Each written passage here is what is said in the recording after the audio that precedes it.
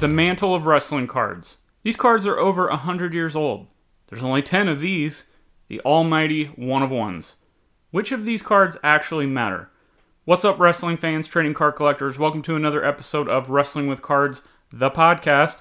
I'm your host, Zan, and if this is your first time stopping by to check out the show, thank you. And if you are a longtime listener, I appreciate the consistent support.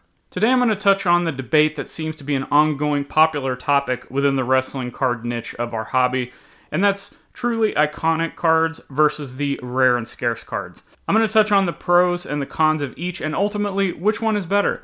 But before we start the show, quick reminder of how you can help show your support for this podcast, my videos, any other content I'm putting out. First thing you can do wherever you're listening to this, hit that subscribe button and leave me a review if you're digging this. Spread the word about the podcast. That's the best way to grow the listening audience. Make sure to check out my YouTube channel where all of this started, Wrestling with Cards on YouTube. Check out the Worlds Collide Wrestling Card Podcast.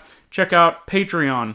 I've got the eBay store, social media links. You can buy me a coffee if you so choose. All that is in the show notes. You can check that out later. Let's get into this topic.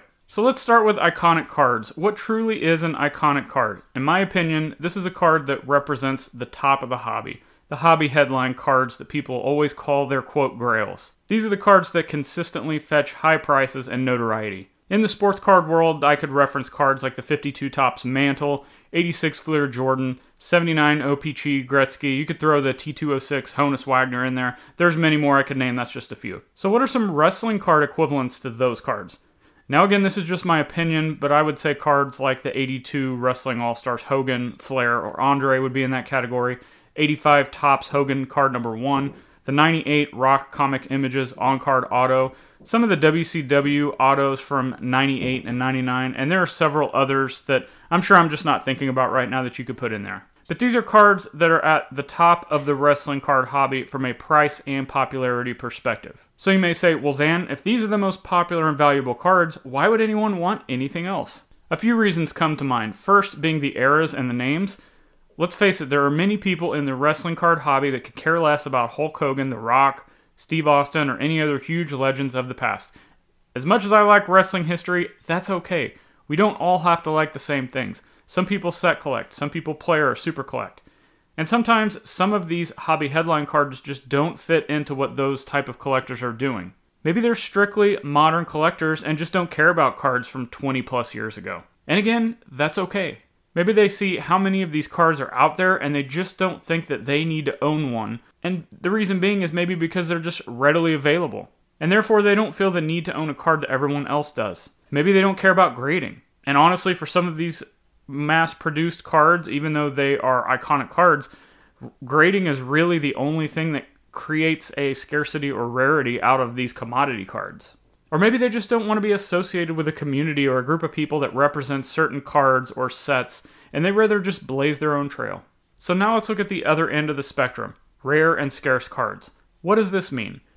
These are the cards that are extremely limited.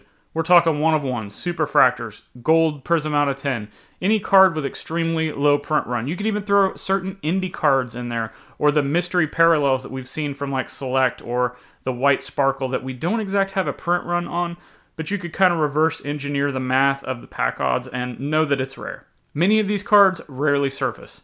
Many times they end up in the hands of a collector and they never see the light of day again. Or sometimes the mystery of them exists in people's minds as, is that card still in that sealed box somewhere? Or possibly, is that card in someone's shoebox where they didn't know what they had, they were just ripping packs, ripping boxes, and they filed it away in that extra box they had because it didn't fit their PC, and they didn't think it was that valuable. Not to mention, many of these types of cards are huge chases for player and super collectors to complete those rainbows or those sets or those collections. Now on the flip side, you have the collectors that say, hey, I can have this exact same card, but not the one-of-one or the gold.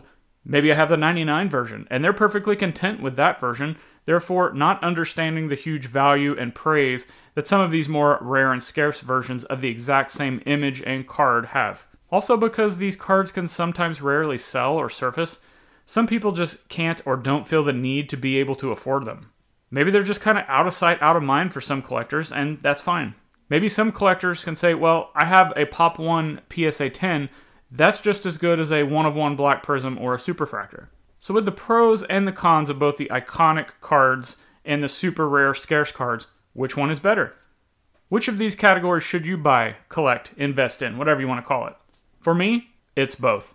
The Wrestling All-Star set is by far my favorite set in the wrestling card hobby, but yet I also love my Karrion Kross Superfractors. My Hogan PMG is one of my single favorite PC cards. My 98 Rock Comic Images auto, it's iconic. You can love and collect anything and everything. What you buy, collect, and invest in, whatever you want to call it, is ultimately up to you. You are the CEO of your PC. It's okay to have a little bit of everything.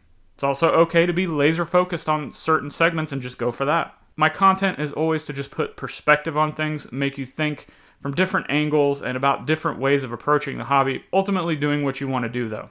And I would hope that would be having fun with wrestling cards. That's it. Just have fun. Thanks for taking the time to check out this episode, downloading it, streaming it, however you're listening, whatever platform you're on. If you enjoyed this episode, please consider leaving me a review, whatever you're listening to this on. Hit that subscribe button. Please spread the word about the podcast. Tell a friend, tell a wrestling fan, tell a collector. And make sure before you get out of here to check the links in the show notes for all of the ways that you can help show your support for my content I put out there. The Worlds Collide podcast, Wrestling with Cards on YouTube, eBay store. It's all down there. And you may see me pop up from time to time on other people's podcasts or something. Just anything that you have appreciated that I've done in the past. If you would lend your support by any of these ways, that would be greatly appreciated. And until next time, keep collecting, keep having fun. We'll see you.